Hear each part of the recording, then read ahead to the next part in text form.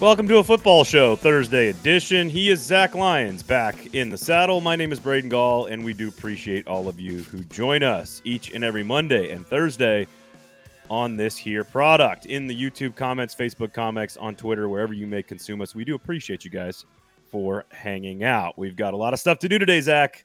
A lot of stuff to do today. Brought to you by Sinkers and the Kingston Group. Lots of stuff. Lots of stuff. I'm excited. I'm ready. So many things. I listened to the show on Monday. You guys were like wrong on so many levels, so I'm just excited to be able to come back and just say how wrong you guys are. That's one of my favorite things. All right. Well, I was going to start with, we got a lot of stuff to do. Okay. All right. You already derailed the whole thing. Now you got my brain going somewhere else. So on the show today, there are a couple of teams in the SEC that have been dominating recruiting. So we thought we'd have a quick conversation at the end of the show, like we do about the SEC occasionally on the product, about how maybe fans should be tracking recruiting and understanding how recruiting works. We are still 6 months away from any player signing a letter of intent, which of course everybody mostly knows, but it is worth talking about and talking through. And what does it mean as a couple of teams are surging onto the recruiting trail right now in the SEC? Of course, you've got a prediction about DeAndre Hopkins, so we'll get to that. I know exactly when he's going to sign. I know I have 2 time frames of when he's going to sign, so I know. Okay, so there you go. Zach does know everything.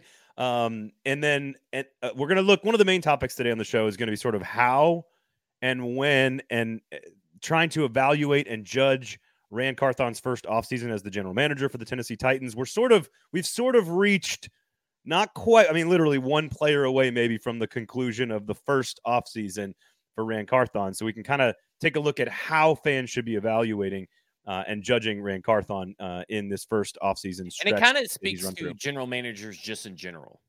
Yep, I like that. But first, I want you to react to one of the takes I had, because it sounds like you have multiple reactions. So I'm going to get to this. Hang on. Let me tell everybody. Well, you asked me. I was about to say, don't you want to get to our sponsors? You were about to skip. No, I want to go sponsors first. Okay. Sinkers Beverages, the Kingston Group. You guys know who they are. Locally owned and operated, award-winning, both of them. And part of the reason we are partnered with both of them is because we use both of them. And if we use both of them, then you should use them too. I shop at Sinkers. I am a member of the In Crowd. I got a really cool allocation email saying, hey, look, Braden, we got this fancy new bottle of Heaven Hill Barrel Bond. And I'm like, oh, that sounds great. And I ran up and got it. But I got it only because I was part of the In Crowd. So make sure you sign up. You can do it online. Bluegrass, of course, up in Hendersonville as well. Again, award-winning, locally owned shop for decades in Nashville. Sinkers Beverages, Bluegrass as well. And the Kingston Group, buildkg.com. You guys know the name. If you are looking to buy a house, sell a house, or renovate a house, don't do it before you talk to the Kingston Group. Just remember the name. You don't have to know it every single day. We don't expect everyone to be doing large renovations to their house every day, but you need to know the name if and when that situation does arise in your life. So Kingston Group, Sinkers, go check them out. All right, so I had one take I wanted to run by you. Okay. And then you just started the show with, you were just wrong about everything, which was part of the fun of not having you around. It was just really the discussion around the best case scenario. All right, so you start there, and then I'm going to lay out what I thought was maybe the hottest of the hot takes and maybe the more important take than the best case. But it sounds like Easton, for those that didn't listen, go listen to Monday show. Easton Freeze filled in. Easton says highest best case scenario is essentially getting to a Super Bowl. I said maybe AFC Championship game. I was clearly a notch or two below. You have largely, Zach, been higher on this team than I have been. So we were too low, too high. Give us your response. You were both too high, especially Easton. There's zero. This fallacy. There's a fallacy that Easton has clung to because there is a mathematical. Everybody's equal, right? Everybody's 0-0 when they reach the playoffs. Here's the problem with that. The number 1 seed has won over 53% of the time in Super Bowls. The number 2 seed is 21.3% of the time winning in Super Bowls. That's over about 71%. It's about 75 if my math is correct. Yeah. I mean, this idea that everybody's created equal. No, 2 1 seeds just went in. The 5 seed and the 6 seed, this idea that the 5 seed and 6 seed, that underdogs can just win all the time, 4 teams, 5 and 6 seed to combine together. Obviously, nobody from the 7th and 8th seed has done it. And then the 4th seed is probably your highest, which is where the Titans would be. And that's barely over 12%. So You're this talking about the Super Bowl or getting to the Super Bowl? just because you make it, oh, you have a really good chance of going to the Super Bowl. No, you don't even have a good chance at winning it. This So reason give me those. Give me those. No, sorry. Give me those numbers again. You're saying make the Super Bowl or win the Super Bowl? The Super Bowl. So okay. Yes. So I mean, like his high was like, well, just because you make it to the playoffs, everybody's 0-0. Everybody has almost, you have a really high chance of making it. No, not really. I mean, you don't even have a high chance of just making it to the Super Bowl, let alone you're definitely not going to win it. So that was totally well. And you guys, hold on. You guys said that I would probably agree with Easton, and I totally do not agree with Easton. Well, and I think the way you're wording it, I would disagree. That's how we were discussing it. When you say high probability, I think that's exactly what Easton said. Easton said that if you get into the playoffs, that everybody pretty much has an equal chance. And that's mathematically, technically, that is true.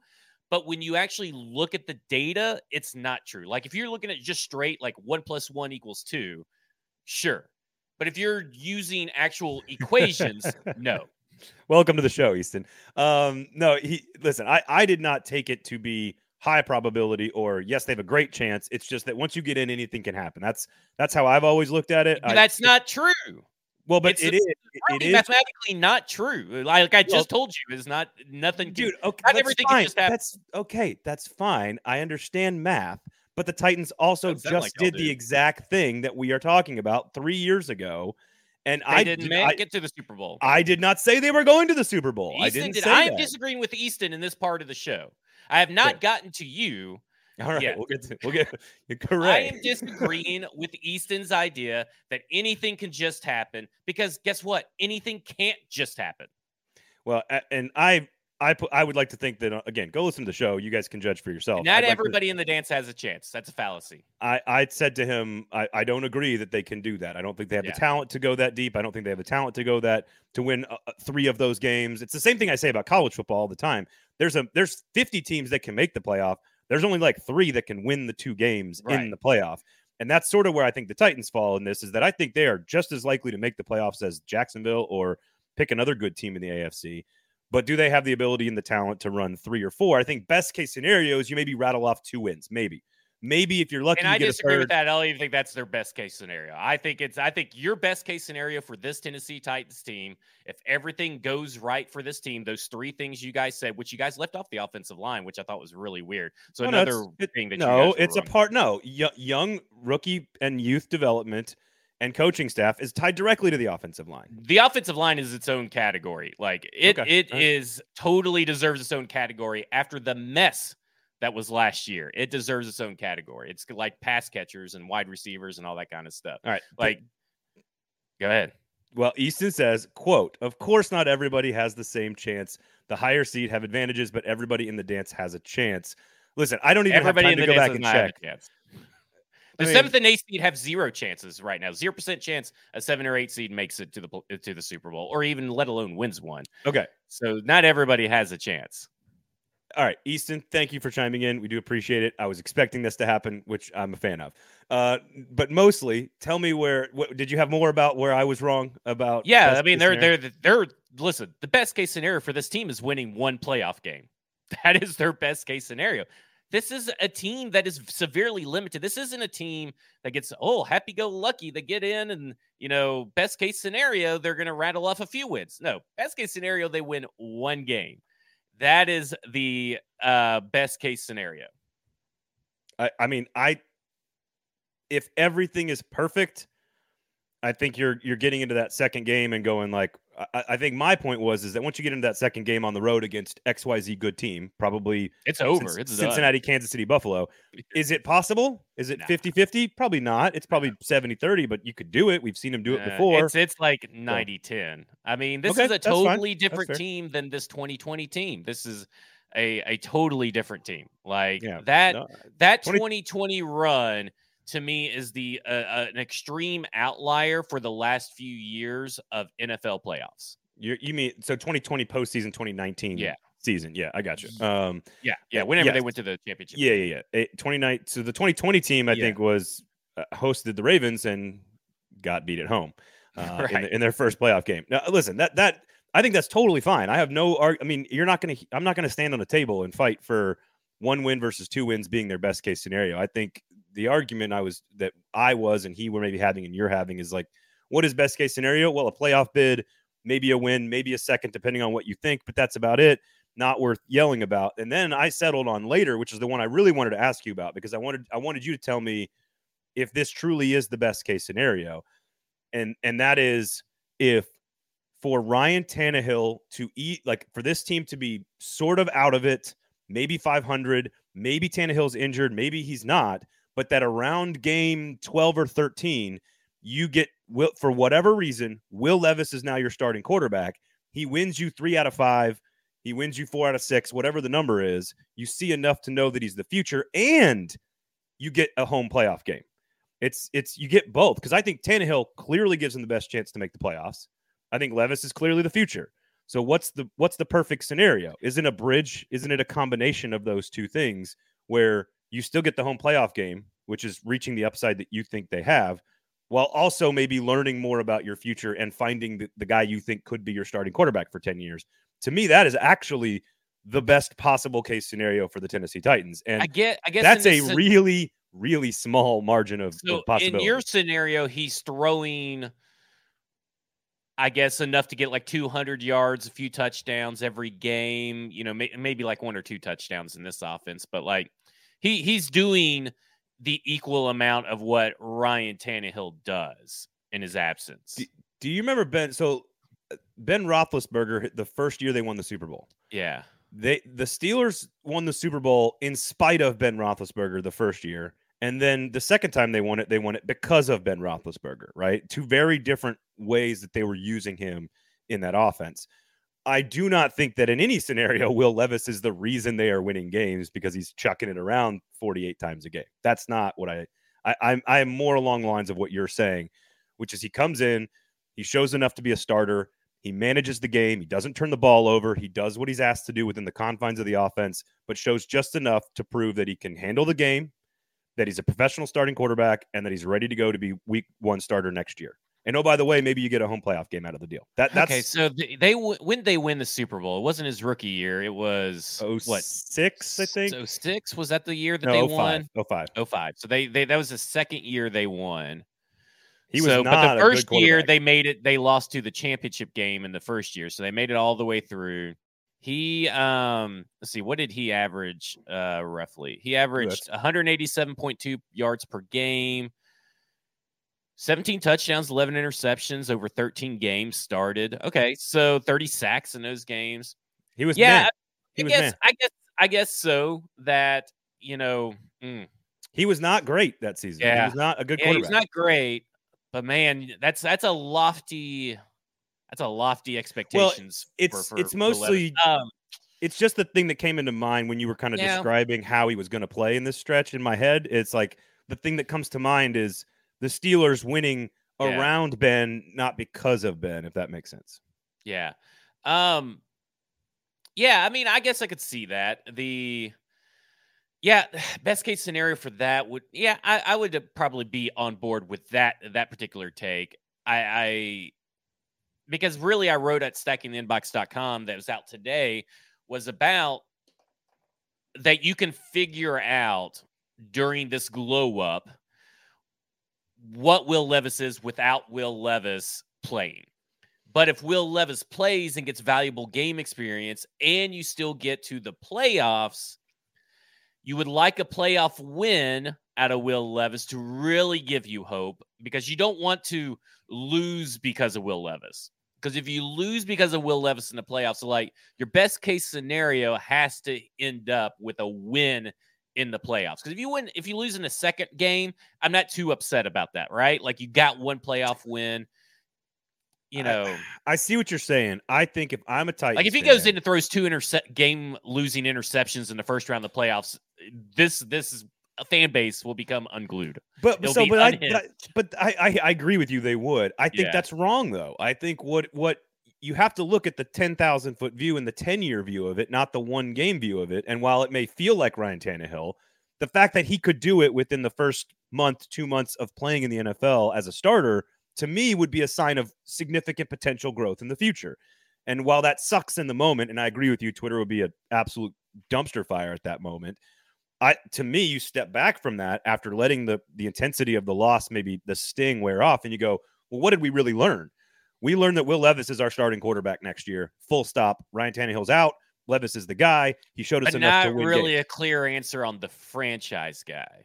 I think that takes – this is going to go into our Ran Carthon conversation. I think that takes time. That takes years to figure out. Like, Jordan Love has been at the Packers for 2 years. They have no fucking clue whether or not he's going to be any good or not. Like, there's very few Zach Wilsons out there where you just, know within, like, a year, clearly not the guy. Like, it just takes time sometimes to figure that out or not. I would be excited if Will Levis wins 3 out of 5 and they somehow win the division on the last game of the season and they get into a playoff, win or lose. I'm ecstatic if I'm a Titans fan. Here's my overarching best case scenario for this team, regardless of what they do in the playoffs. The last game versus Jaguars does not matter. I am so sick of these playoff chances for the Tennessee Titans coming down to like the last game of the year. I just want to be done by then. And Blaine Gabbert is starting instead of Marcus Mariota. Is that who started instead of Marcus? Who started that year? Yeah, it was Blaine Gabbert. Okay, that was versus the Colts. It was against the Colts. Yeah, they've had some big ones against the Texans in the final week. Like it's always full of just all types of drama. And week I guess 18 now. Okay, I just wanted to get your thoughts on that because I sort of mentally stumbled on what I thought was, okay, Ryan Tannehill's the best for this team. Will Levis is the future. Well, what's the best combination of the two? Well, it's to make the playoffs and to have Will Levis get experience. Win or lose, that's how I figured. I think if you're viewing it through the Titans' eyes, I think if you hooked them up to a lie detector, they would say, we want Ryan Tannehill to play all year, and we want to see what Will Levis does behind the scenes. Like, we want to be able to see enough what Will Levis – and they can. They can absolutely know that. I would agree with both of those things. I'm okay with that. All right, so let's get into your DeAndre Hopkins decision. Of course, he is now, according to reports, again, football show brought to you by Sinkers Beverages and the Kingston Group. Remember those two names. DeAndre Hopkins mulling offers right now, according to reports by both the Titans and the Patriots. He will make a decision when, Zach Lyons, based on science. You got 2 time frames. Okay, because this is what happens in the life of media, especially typically me. Because when the Julio Jones news broke, I was here at this house. We were in the process of doing some remodeling work before we moved in. Hands filled up with, putting in some electrical outlets and lights and all this stuff. So I didn't check, I didn't have my phone on me to check all the time. So you got two options for this week. So roughly around 1:30 p.m. on Sunday, all the way to 8:30 p.m. while I am at visitation, not being able to check my phone like a good husband whose wife's grandmother just died. So we got that time frame. So that's by Sunday. The way, good husbanding there. Yes. Put the fucking phone away more often, people. Yeah. Sunday, June 25th, between 1:30 p.m. and roughly probably 8:30 p.m. by the time it's all said and done. Or the funeral service is on Monday, June 26th, starting at 2 p.m. with no end time listed, which means that there's the funeral service, then there's the grave visit, I am assuming, in this situation, and then going to the in-laws, families, houses, and everything up there. So those are your chances that DeAndre Hopkins is for sure going to sign during one of those times when I cannot react to it. Do I have permission to laugh at you? Yeah, I don't care. Okay, that's ridiculous, but I love it. Yeah. I just, it's a very serious topic. I don't want to laugh in the middle of. Listen, there's no kind of joking off limits for me. I've been reading this book, but that kind of reinforces that sometimes the worst stuff is stuff you should joke about. And I am very my wife was asking, what do you want to do for your funeral? We should probably, kind of talk about arrangements and stuff. I'm like, well, I know I'm dying soon, but I don't fucking care. I'm dead. I don't care what the fuck you guys do.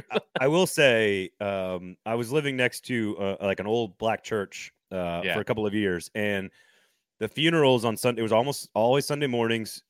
They would come out in the procession, they get into the hearse, and it would be very peaceful and very somber. And as soon as that car left, it was a party. Yeah. And I'm like, you know what? y'all don't be. If I at my funeral, be just party, just have a great time, laugh and joke and make each other smile and whatever. Like don't Like sit around and I'm probably just gonna say just get me cremated and just dump my. I'm good with that. You could listen. You could throw it in the trash. I am dead. I will never know what you did. at oracle.com stadium, just right there on the 50-yard line. Wherever it's at. I don't even care. Oracle oracle.com stadium. And then okay, so DeAndre Hopkins is going to announce on Sunday or Monday then. Sunday or Monday, I'm telling you, because at this point no other team is even sniffing around the fact that they want DeAndre Hopkins. So this is his second in the last week, his second effort to try to generate a third interest. Because this is clearly from the agent, right? Because they're mulling over offers from both teams.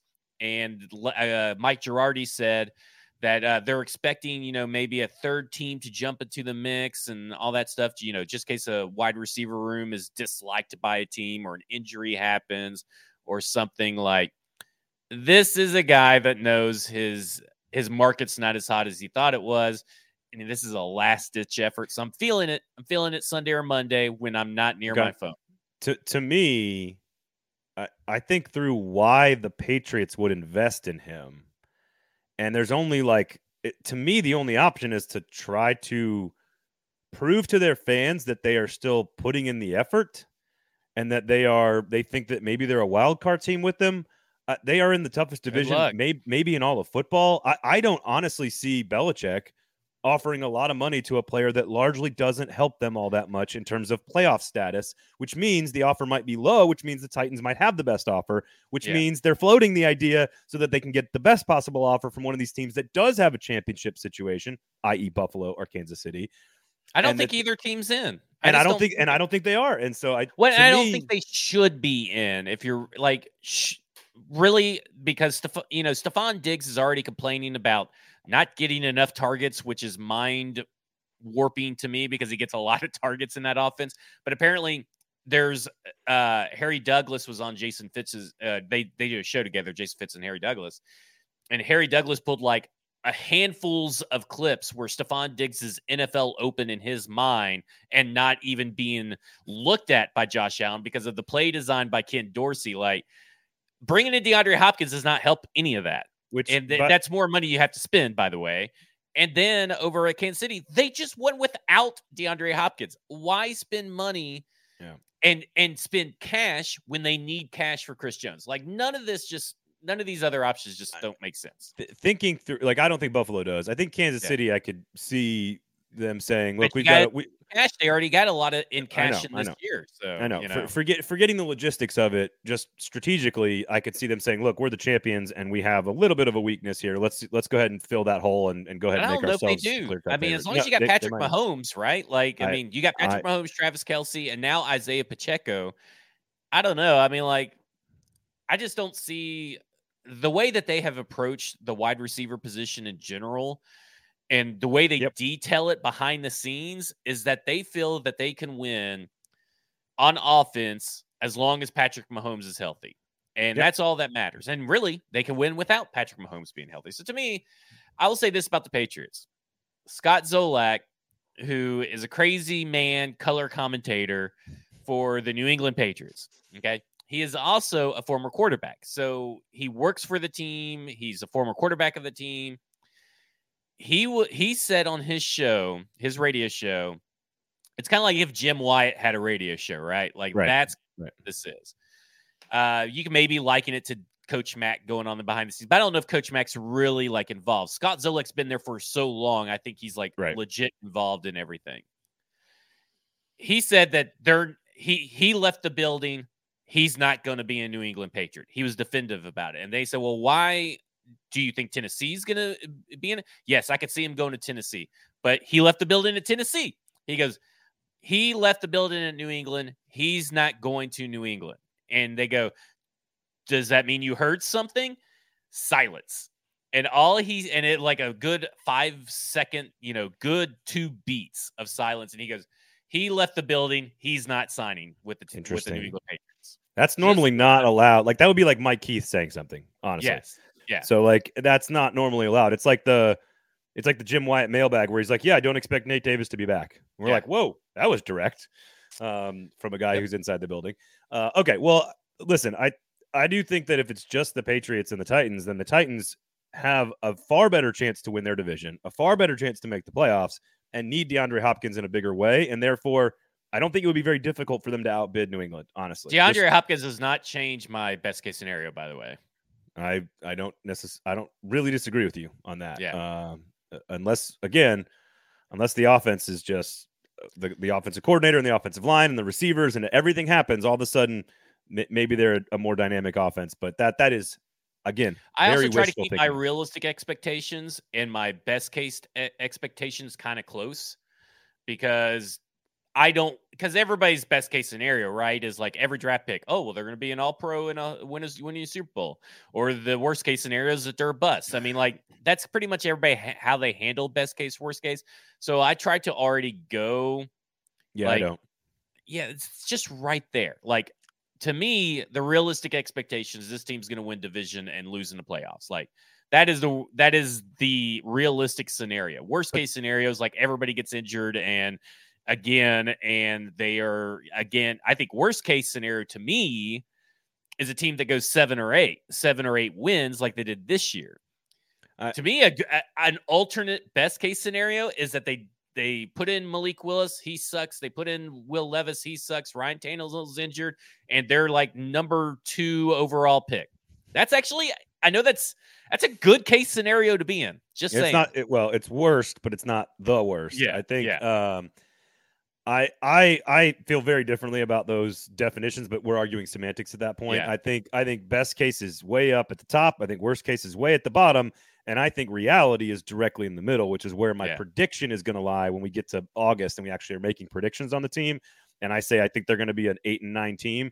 That is not their best case scenario in my mind. So, like, I am baking into my prediction all of the things that I think could go wrong and some of the things that could go right. And the beauty of the NFL is that if everything does go right, you can be very good. And if everything goes wrong, you can be really bad. Like, that's the whole point of the league. It is the most socialist sport in all of American history, of course, ironically. They're due for an injury. They are. Good luck turn here. And the Jaguars are due for an injury bad luck turn. Just throwing that out there. There you go. That's regression to the mean, as they say. Yeah. Football show brought to you by Sinkers Beverages in East Nashville. Sign up for the in-crowd, please. Go check out their store. They got great folks over there. They got a huge beer cooler, walk-in beer cooler, tons of wine, tons of liquor, lots of cool mixers, all these new fancy drinks that you put in cans with liquor. And you got a gin drink in there called the Long Drink, I think, that we had on our trip to Kentucky that was surprisingly refreshing and didn't taste like alcohol at all, which is dangerous. And then, of course, I saw those this week, last weekend up in Detroit somewhere. I can't remember where we were, but I think we were at the Martini Bar when we just got there, which was one of the worst experiences of the trip. So they had a gin in a can at a Martini Bar? They did. I saw it, and I told Lauren, I said, those are really, really good. It's way too dangerously good. So go check them out. They got lots of cool stuff in there, always new stuff. Kingston Group, buildkg.com is the website. Just remember that name. That's all you need to do. Just remember the name. Talk to them, of course, before you make any big decisions about your house. All right. Evaluating Ran Carthon. Outside of DeAndre Hopkins. Should we put up a poll, A, B, C, or D? What grade would you give them? God damn it. I think the proper question is, like, the short-term evaluation of Ran Carthon and the long-term evaluation of Ran Carthon. There are two different ways to look at this, and I think it's okay to have different expectations for each of those different scenarios. I certainly think you can say X, Y, or Z about the short term, about this first offseason, and we can limit it to that expectation. I also think there are huge missing question marks inside of that short-term expectation evaluation. There's a lot of words there that don't apply until much further down the road, namely the quarterback you drafted in the second round. So I guess my first question to you is, how should people in your mind be evaluating Ran Carthon at this stage of his first offseason? Okay, so he sort of built a staff, and now he's built even more of a staff after the draft and after free agency. So we're kind of seeing now that he's kind of got his people in there. I don't think the scouting departments are quite complete. We may never know if they are or not, but we just have to assume after this season at some point it's just complete. Who they got's who they got. but he's been adding people. So I look at it in 3 different categories that you look at for a general manager, but they all have different timelines. So I look at it as building a staff, free agency, and the draft. Those are your 3 things. I think he's done really well building a staff. Now, how that staff works, that he has built full, we won't know till the end of next season how that staff looks and how that staff works. And we start gleaning at the end of the 2024 into 2025 what this is. For free agency, you have to look at the players that he got on this particular free agency class. And you look at, did they fill correct positions? Were they the right contract? And how do they perform? And we won't know that until after this year, because most of these guys are on 1-year contracts. So that's very important. If these guys were on 2 or 3 years, maybe you get a little bit of leeway. I think Arden Keys is one of the few on multiple ones. In the draft class, you have to really wait till the beginning of 2026 before you can really evaluate. There's going to be a few people here, like, you're going to know real quick if Will Levis is really bad. But Jalen Duncan could be, and Colton Dow could be, you may have to wait till after 2025. I always give a 2 or 3 year leeway, because then you also, in that 3rd year, you're talking about 5th-year options, who's going to get a second contract. So, like, that will tell you what his draft class was in the scheme of things by then. Like, I feel like you get a very clear picture. You can make sweeping judgments like we've made like Malik Willis, right? Or Isaiah Wilson. Like, those extreme cases where you see them play or you don't ever see them see the field, those cases you can make those judgments on. I think so. I think you're right. I think free agency you can evaluate within the first 6 games, 12 games, 1 year. I think the draft class is more like a 2-year proposition, but Will Levis could be more of a 3-year proposition. I do think Ed Henry makes a great point about this. Isn't handling media PR another criteria? Hell I do no. think I think I don't think it's your all's feelings are not involved. No, that part I think is right, but how that may affect a relationship with a player, which right now it has not necessarily that we know of. It might have, we don't know. I think most of these guys that have been involved in sort of the public conversations have spoken very highly of Ran. So from a personal standpoint, from a player perspective, I agree with you. Player relations, I agree with you. But maybe that's what Ed Henry's asking. I think that as media and dealing with the fans. No, like to me, the only negative, like I think he saw the needs that we all thought that they had. They addressed him pretty aggressively. Except for one. A really big one, even though he's trying right now. But right, that's true. And again, we'll find out what that means. Better late than never, I guess. I think he had a plan that he executed. Whether we like that plan or not is remains to be seen. We can't evaluate it right away, but he fixed the offensive line first. And I still think that's a better thing to fix than the receiving core when you have a bunch of young receivers that may be very talented. So I think fixing the O-line first was the better strategy, and he did that. Maybe he reached at 11. Maybe he overspent on Dillard. You can go down the list. But, like, he addressed the need that I thought was more important first. I like that. I like what he's done in modernizing the front office in terms of bringing in the types of people he's bringing in. I think that's all stuff I would put a check mark by. Potentially replacing Ryan Tannehill is a huge question mark. It could be 3 check marks and define his entire career. It could be a giant X and define his entire career. That one we're just not going to know about. I think one of the only things that I think is already definitively could have done that better is how he has handled information in and out of the press. I think that is the only area I'd say, I think you kind of made a little bit of a mistake there. I think he probably could have handled that better. But on the grand scheme of things that you're talking about, that you're evaluating him on, it is at the bottom. It's at the bottom of the list because right now, all's well that ends. I personally would even put it on the list, but I mean, because I don't care. I mean, I do care. I mean, obviously, I want all the information, right? Like, obviously, as a guy who talks about it, writes about it, thinks about it all the time, I want all the information. But at the end of the day, in fact, I believe I had this conversation with Robbie Rexroad and Steve Lehman. And Robbie Rexroad, who's that? Oh, not Robbie Rex. Sorry, I was thinking Robbie and Rexroad. That's an interesting individual. Yeah, but Robbie and I believe it was Steve Lehman.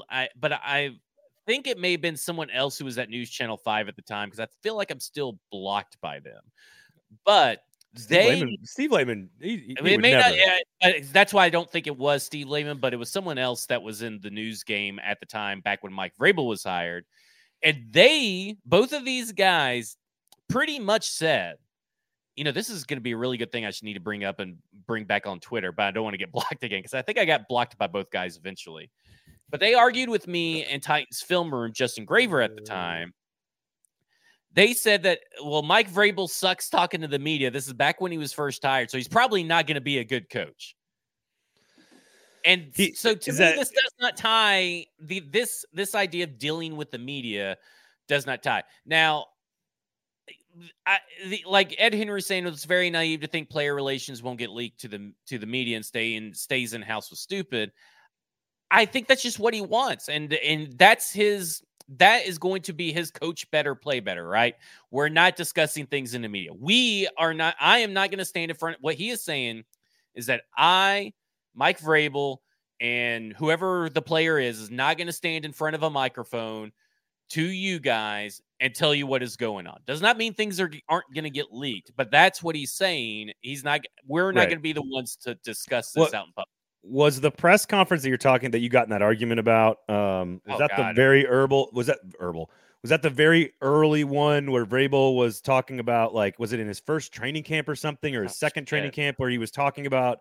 I think I remember, because I think I was on the air when it happened, when I had to be like, oh, I don't think that makes no sense. Just tell us just answer the question, dude. I think was it about defensive backs or something not being prepared, or this was in the summer. Like this was a very early definitive thing. That's what I want to say. It was like July or August of like his first or second year, and it was very much about like I want to say it was about defensive backs or something, or specialty. It was, for some reason, there's a time where I was still on the air at 102.5, and I remember thinking like, that was Steve Lehman. It looks like that was the dumbest thing he could have said. There's no reason for him to do that, and of course, he's learned how to massage his message since then, and it doesn't really affect the team. So it was in May. Titans, and this is based off of Music City Miracles thing. Titans media beef with Vrabel's UDFA policy says a lot, and this started from there. I said this is my tweet that initially started, but there's all kinds of stuff. But they've unblocked me since. So nice. Welcome back. It is what it is. And I enjoy Robbie and Rex Road, obviously, and all that stuff. But it says this is everything. This is a perfect encapsulation of everything I've had. I and many fans have been saying for the last 24 hours. Bravo. But this is what this is what I guess we were talking about. But it was I can't remember, but there's some you're saying it was like a month ago? No, back in May when he first got hired. I was going to say there was no. Let me say one thing. There was no Robbie and Rex Road. It was Braden and Fitz. Okay, yeah. Just want to be fucking clear. I'm saying I just enjoy Robbie and Rex Road now. I do. They're lovely people. They're lovely grown men. This has nothing to do. I was talking to Robbie and Steve with Justin Graver on one. I guess he didn't give access to you guys to undrafted free agents, which is the most ridiculous thing to get mad over, by the way, because they're undrafted free agents. That's not the one I was remembering. I'm gonna have to go back and dig up. There was a lot because Vrabel did not hit it off with you guys, and guess what?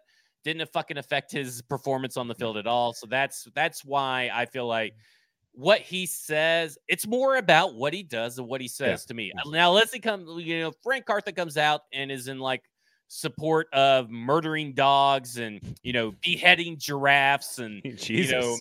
And he decides that he's going to send players down to the Titanic to scope it out.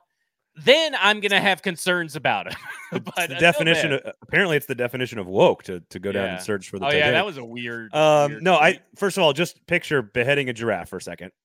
Where do you cut it? Like, honestly, where do you cut it at the top? It depends on your reach, right? Neck, so it's probably going to be neck and chest, unless you're going to be in which case you've got a large long neck there to take care of. You need an 18-wheeler to get that sucker out of there. If you're gonna try to cover up the evidence, of course. No, I mean, obviously, if you're gonna behead a giraffe, you just leave it in the street as a message to the other giraffes. I can't with you sometimes. Do I think he could have handled negotiations better? Likely. Do you really ask Kevin Byard take a pay cut? Like, is that really Yeah, right, the right. way? I mean, it makes sense, but is that really your first? Because That's now all I'm saying. everybody's like, yeah. That's all I'm But like, saying. as But far as how he talks or what he says in the media doesn't really bother me too much. It doesn't. other It doesn't to me scream like that he's a bad GM. I guess. No, I don't think there is any way any human being can definitively say he is a good or bad GM today. Oh yeah, I There's think no way. giving grades is ridiculous. I guess I think I responded to Buck's poll that I was making fun of. I for incomplete because there's just not enough data. There's And zero. it's really, and There's to be zero data. honest, judging someone on their first year as a predictor for future success in other years doesn't make sense either, right? Like, I mean, you got to almost look at it at the end of the year, exit interview. Now we're on to the next year. To me, it is about the style of the approach, not the eventual outcomes yet. Because right now there is 0 football games to judge him on. 0 fucking games. 0. So there is no data. What you can do is you can say, I like the direction or the plan or the strategy. And then you have to hold yourself accountable for that in the future. Because if you say, I love the fact that Ran Carthon is a player's GM, that he's gone with a bunch of analytics guys, and that he's a player's GM. That's great right now. But what happens if this team gets soft, which is not likely under Mike Vrabel?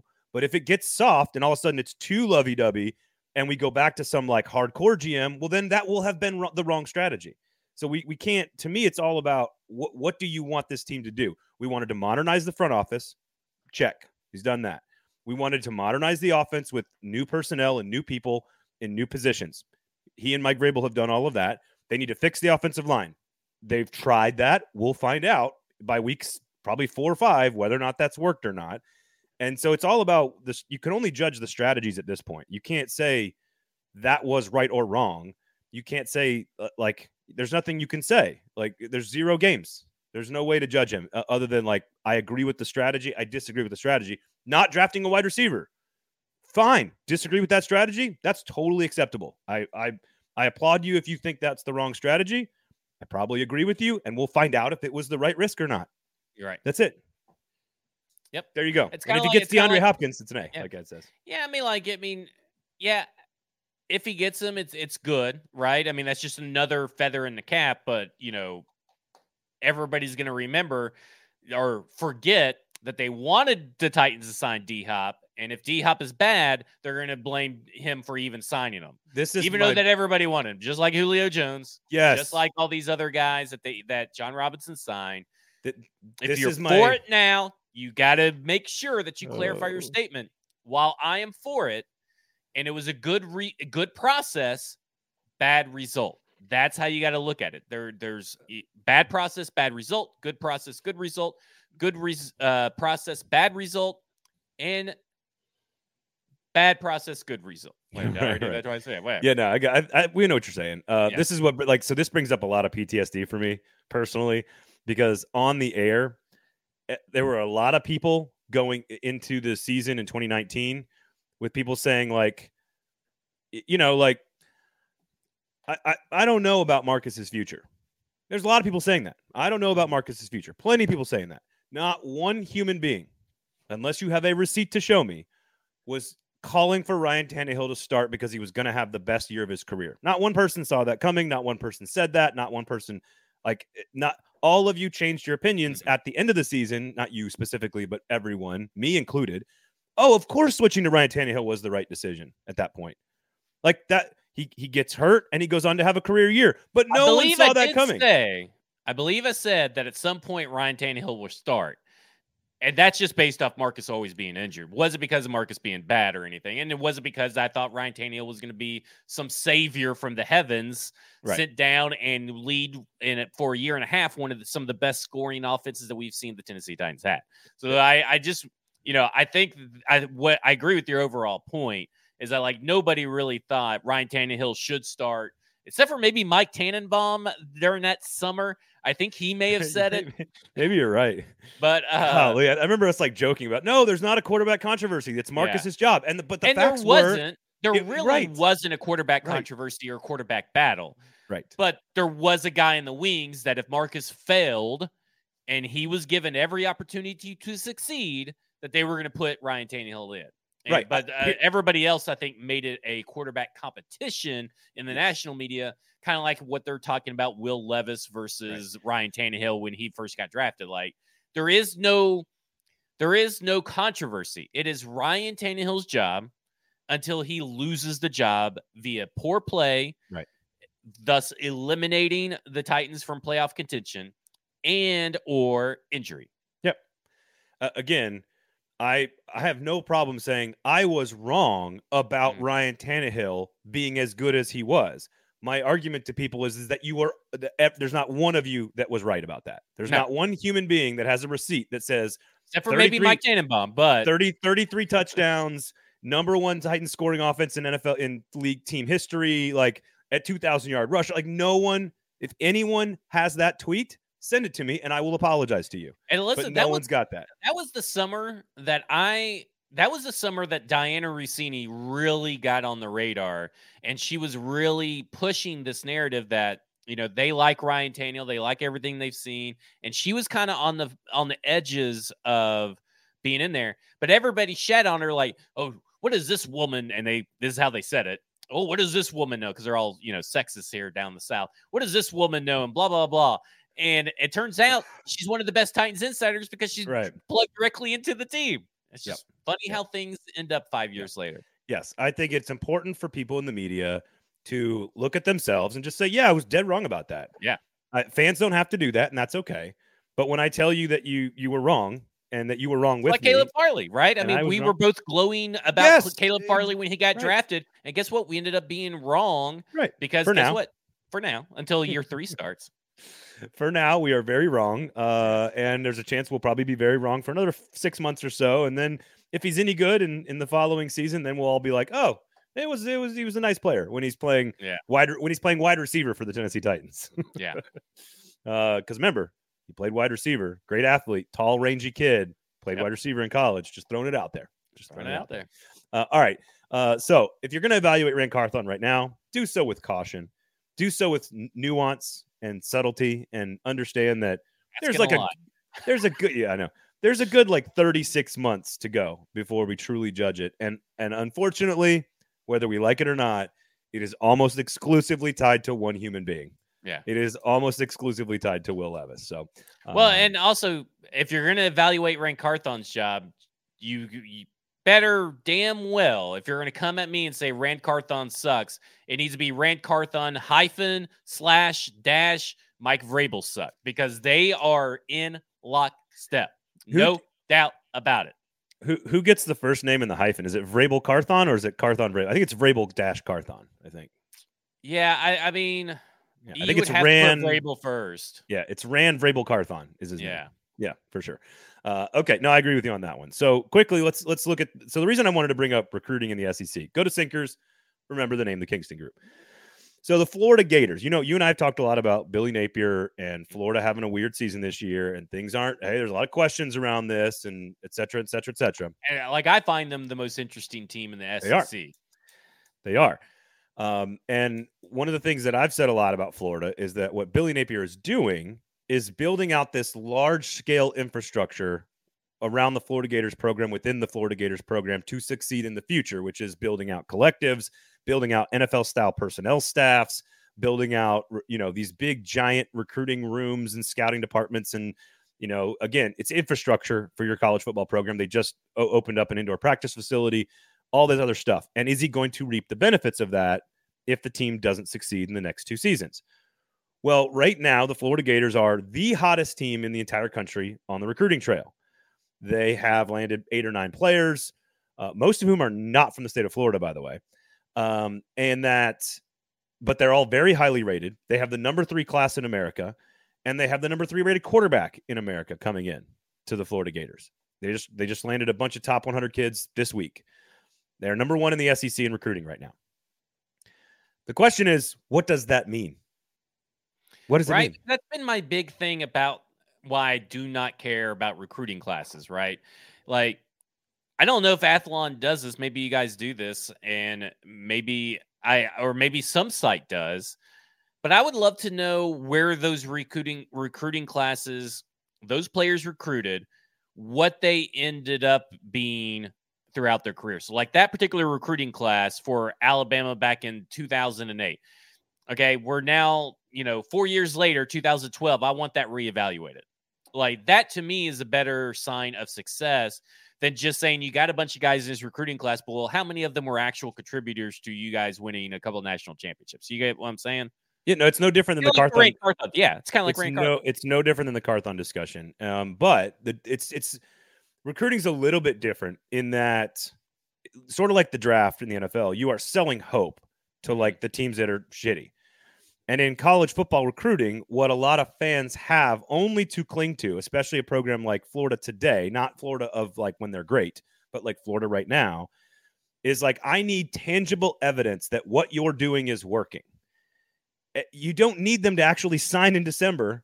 You don't even, because you can build momentum on this. You can, one thing But can lead to another. Can't they still like transfer or sign with another team? Sure. Because that's the big thing right now, right? Like some other NIL team can come in. So like, how do you cover that and compensate for that? Like, okay, right now you said they got like what, 9 players from the top 100, I believe is what you said, or something like that. No, they got committed.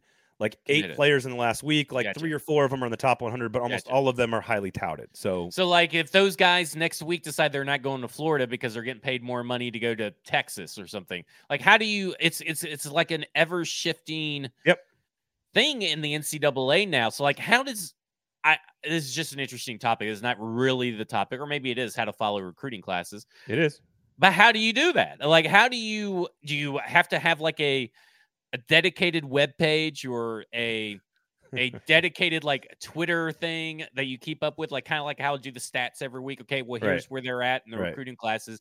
These guys have exited.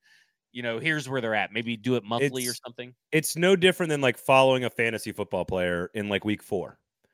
Like you can be the number 1 running back in all of fantasy football in week 4, but what matters is where you finish.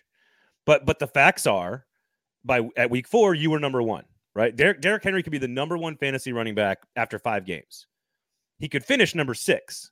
But all that matters in the first 5 was that he was number 1. Like, as a point of fact in that moment. It is just it's like a poll for like politics or a social issue. Polls are just a reflection of approval ratings. Exactly what it is. They are a reflection of the current state. It's a capture, a glimpse in a moment of time, and that's it. It's nothing more. And to me, recruiting rankings are the capture of the glimpse of the moment in time. And right now, Florida is doing things that they haven't done in a long time, in a decade.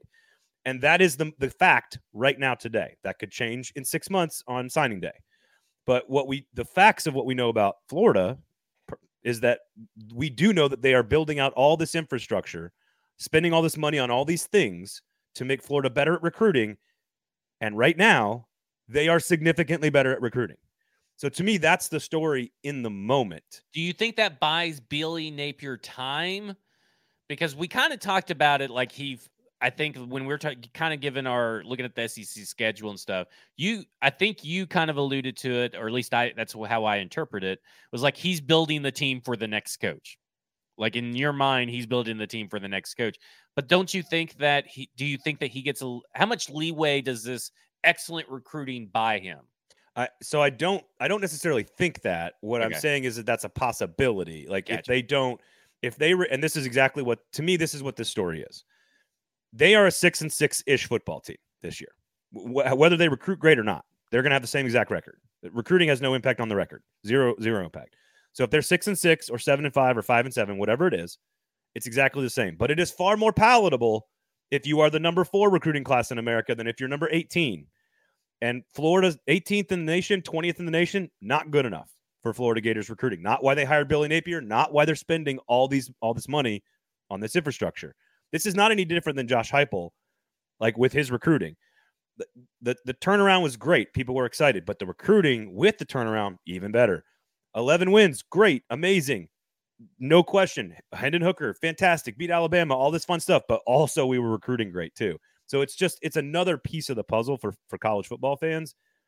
But to me, if it's 6-6 at Florida and they finish 4th in recruiting, which is where they're at right now, roughly, to me, the 6-6 almost doesn't matter. Like you knew the infrastructure, you knew you needed these other things first before the results were going to come. It's kind of like if Alabama goes like 11-2, but they're out of the top 10 in recruiting. Really doesn't matter. Kind of. I mean, yeah. I mean, like, like A&M's, it's almost the opposite with A&M. Like, they've done all the recruiting. The 29th overall pick. You finished it. You lost the AFC Championship game, but you're picking 20. But now you got a worse draft pick. But it doesn't really matter because you finished right. Like, I guess. Well, it's the hope you are set. Like, there is proof of concept if they finish with the top 5 class. Like, this is the same thing with, like, we could do this with Auburn too. With Hugh Freeze. If Auburn is terrible again this year and they're 500 or they're 5-7 or they're 6-6, are people going to be like Auburn fans like, oh, it's year 1. Okay. But if they have a top 10 class with a 6-6 record, the 6-6 record goes down a little smoother. Like it just, and so it's like a lime after a tequila shot. It is the expectation building that's happening because what Florida should be doing in theory, like they did under Urban Meyer, is what Georgia and Alabama and Ohio State do, which is recruit top 5 classes. And if they do that, then they're going to be better. Whether Billy Napier gets to coach them or not, they're going to be better because great players eventually win games most of the time. Yeah. So to me, it's just this this snapshot in time. It's like, but keep an eye on it because if it continues, then we're starting to see proof of concept for what Billy Napier's building at Florida, if that makes sense. Like that to me, that's why it's interesting. It's just it's a little moment. And then, you know, I'm more about like, don't tell me about the baby. Show me, you know, don't tell me about the labor pains. Show me the baby. Like I don't care about recruiting really until they sign their letter. And to your point, even after that, they can go into the portal whenever they want. So there's a million more steps after the recruiting, right? It's development. It's, you know, coaching staff. It's, you know, offseason conditioning. It's a million things. But like the first step is getting the good players. That's the very first step. And right now, Florida is getting the very good players for now. So is Florida in the golden age of football? Or are they in their golden era?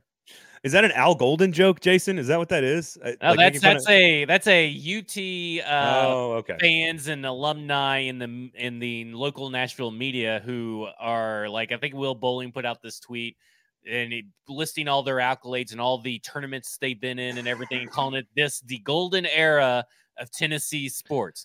And it is the most ridiculous thing I've ever seen. It is the equivalent of hanging up multiple participation trophies and banners like the Indianapolis Colts do. So I better not hear Will Bowling make fun of the Colts hanging up a banner, because I'm just going to take that tweet, Photoshop it on that banner, and I'm going to send it to him. Here's what I can say about that topic, which I did not know existed as a thing in this universe. Oh, yeah. The Tennessee, like when I was in college, they had won a national championship 2 years earlier in football. They won multiple national championships in women's basketball, and they played in the College World Series when I was there. That was like 20 years ago, less than 20, 20 years ago. I think Mike called that the actual golden era of UT sports. 98 to 05.